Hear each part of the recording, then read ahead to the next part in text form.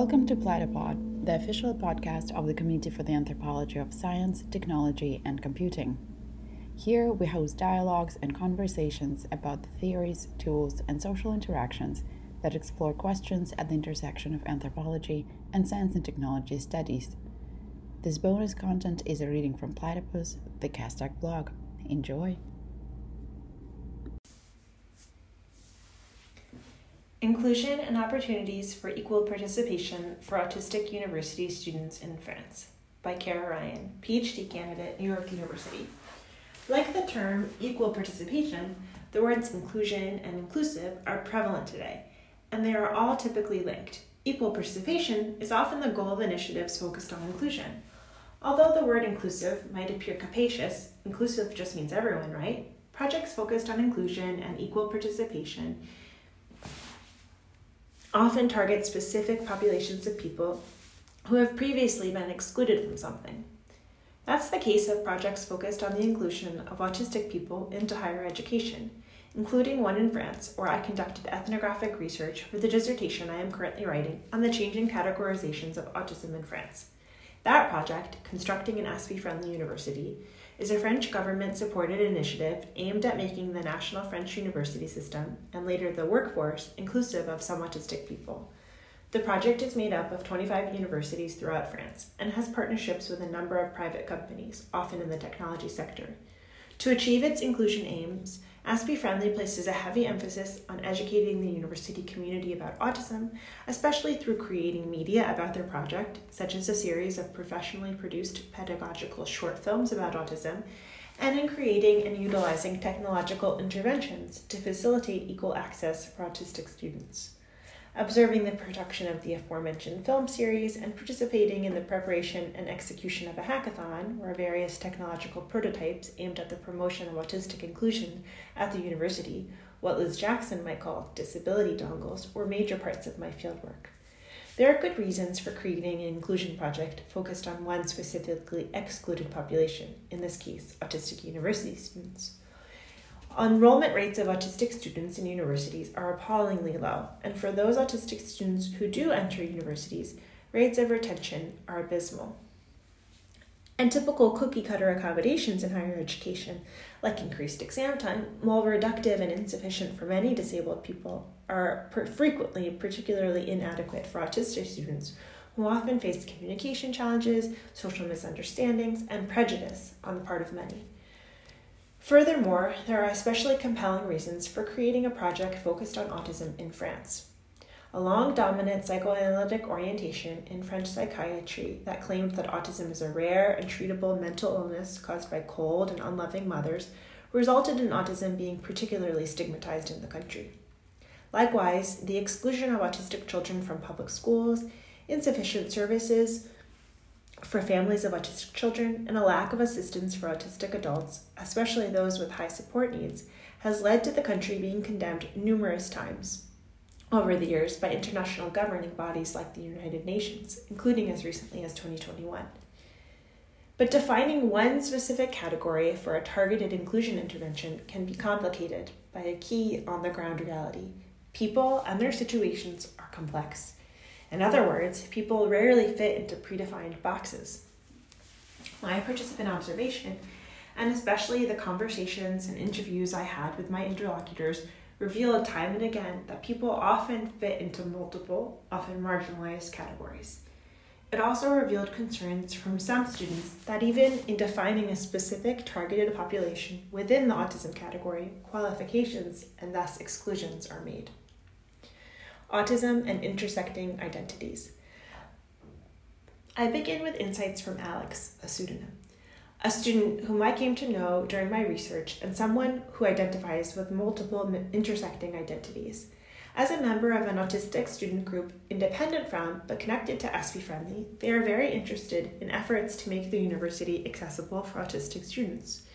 Most of the accommodations Alex has through the Disability Center at their particular university have been granted because of Alex's chronic illness, which affects their mobility. Alex normally uses a cane, but sometimes uses crutches depending on their changing needs. Although Alex discloses the fact that they are autistic to their instructors, often Alex's physical disability is the only thing that professors recognize and take into account. My physical disability is much more taken into consideration than the rest. For example, when I don't understand the instructions or misinterpret a question, they might think I'm stupid, but they don't think it's related to autism. On the other hand, there are certain accommodations Alex needs related to their mobility issues, but accessing these accommodations is not always straightforward, something Alex attributes to autism. For example, one of the accommodations granted to Alex is permission to use an elevator in a building where they have class. But to use it, you need a special badge which they have never been given. Another accommodation to which Alex is entitled is permission to check out more electronic books from the library, since carrying physical books can be difficult. The problem is Alex has never received the badge for the elevator, nor instructions about how to actually access the additional ebooks which they've been granted. When I asked why Alex hadn't followed up with someone from the Disability Center, Aspie Family, or a related office, they astutely responded, "I tried one time, but you have to realize that when one is autistic, communication and asking for things is not easy." Alex went on to explain to me how they had been completely confused by their schedule at the beginning of the semester and had emailed someone who never responded, and so they found their own solution. Rather than deal with complicated bureaucratic structures, Alex prefers to manage things on their own or to seek advice and support from specific individuals. The student tutor the Disability Center has provided has been an important lifeline, and from other autistic students via a Discord server. Receiving and giving support to fellow autistic students has been particularly important to Alex. Although fatigue and numerous medical appointments can make it difficult to participate in all of the group's events, being a part of the Autistic Student Association, quote, allows me to participate in university life and to feel like I'm having a little bit more of a normal university life, because helping each other is part of that, and it gives me the feeling that I'm doing something, being a part of something. Accessing the university is difficult for Alex, and it's not always clear from where these barriers arise. In the elevator badge example, is the problem that the university is not de facto accessible to students with physical disabilities? Or is it that the university is not accessible for autistic students for whom communication challenges might make navigating unwieldy university bureaucracy particularly difficult? In Alex's estimation, it's interconnected, but they have not been able to express that to anyone in a position of authority at the university. Although Aspie Friendly is committed to involving autistic students in their initiatives, for example, autistic students participated and assisted in organizing the hackathon, and autistic students played fictionalized portrayals of autistic university students in an educational web series created by the project, students are typically invited to participate in projects designed in response to predetermined projects constructed to solve problems around inclusion. These problem-driven projects are generally determined by experts based on certain scientific ideas about the needs of autistic students. Inviting user participation in response to projects focused on predetermined problems, especially in the hope of finding technological interventions, is in line with a certain kind of user-centered participatory design or design thinking approach. Design thinking is at the heart of many initiatives focused on autistic inclusion in higher education, especially in Europe, including the Autism in Uni project, a project supported by the European Union from 2013 to 2016 and now hosted by Leeds Beckett University in the UK.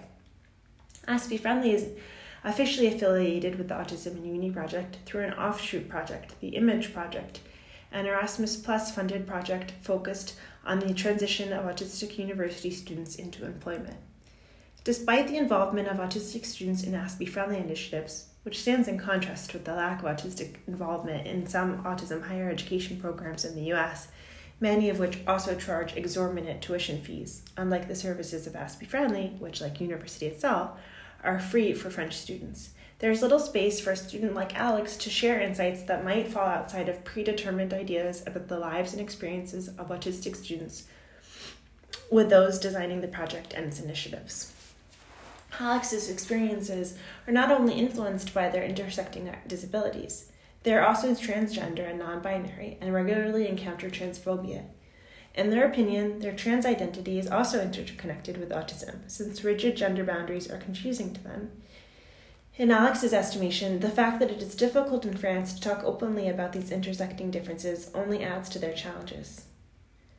And in France, it's very taboo to name things. It's very taboo to talk about things. To talk about racism in France, for example, ooh la la, it's a subject. That's a very taboo subject.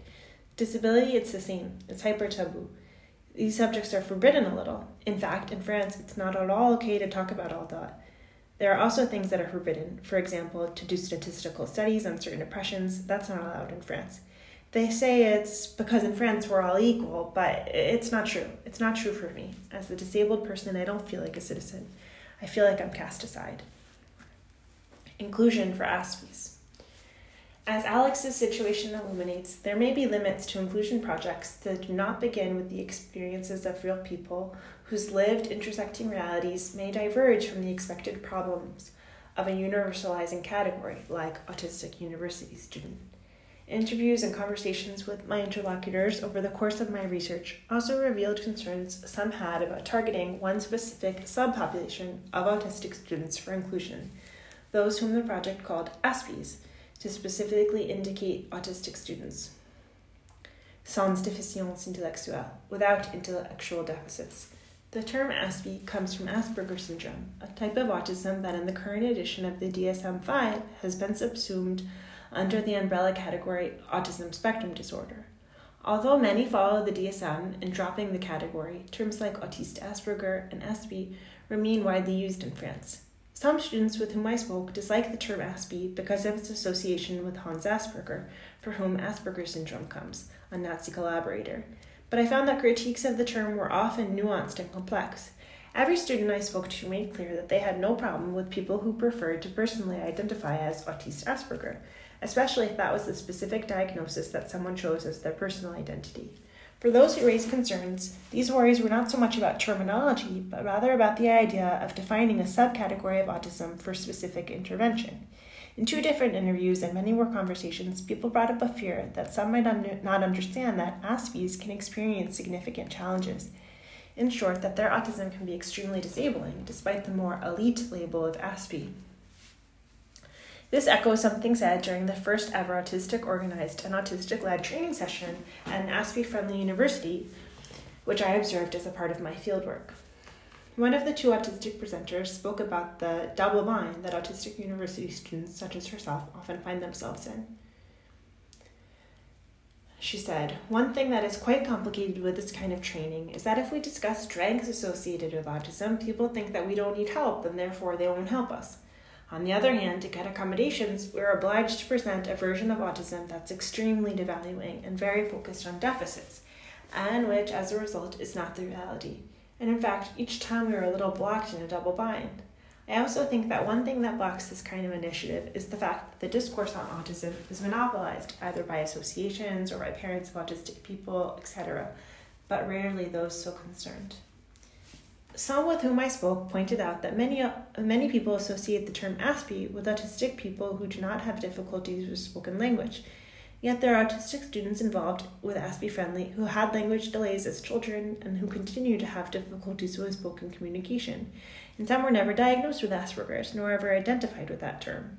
As one student whose critique was rooted more in logic than activist outrage explained to me, autistic people, like all people, develop over the course of their lives, but it wouldn't make sense to say that someone was autistic before, and now that they have made progress, they have Asperger's.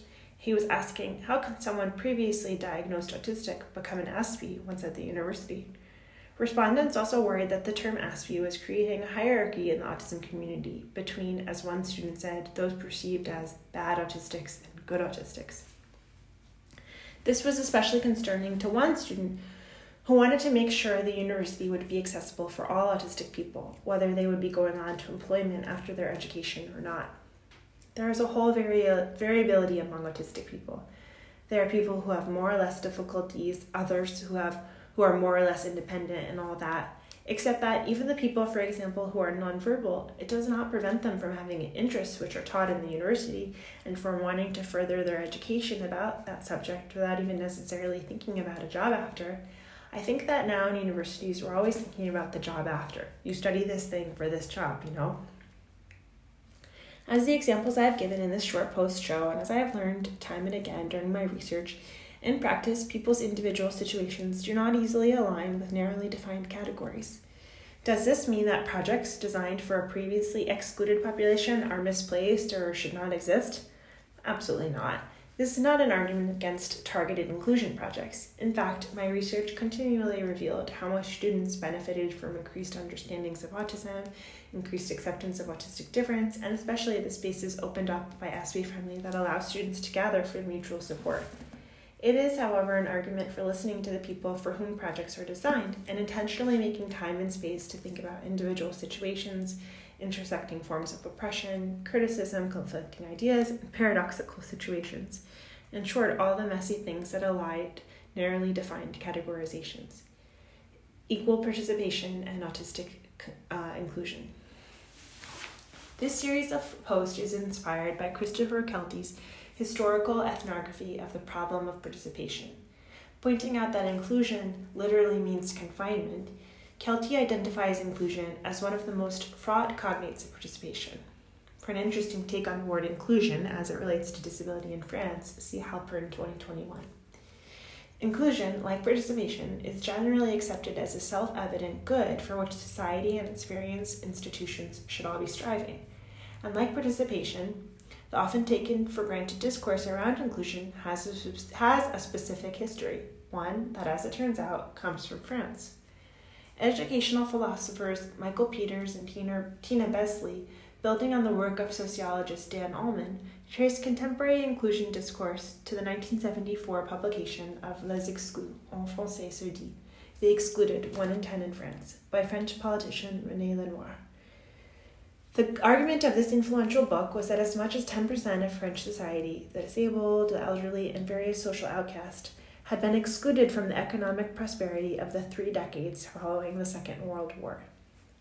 This was seen as a grave threat to France's Republican model of integration and its promise of social solidarity rooted in the idea that all citizens are equal.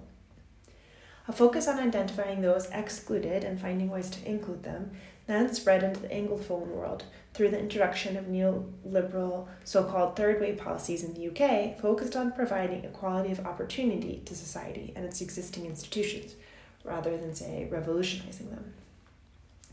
When a previously excluded group, like those identified as Aspies, becomes included in something, like the French public university system, that something comes to be called inclusive. But inclusion, as Foucault and many others have pointed out, always rests on a binary of inclusion-exclusion. So while we may encounter the word inclusion and think everyone, that is never the case. In a sense, then, exclusion is baked into every project of inclusion from the start. In fact, we only know who's included through defining who's excluded. But who does the work of determining the boundaries of inclusion? Are intersecting categorizations and the lived experiences they engender considered? And what's the criteria for determining the included population? It turns out that those called Aspies in the French university system, whether they self-identify with this term or prefer another term such as autiste, have much to say about these topics.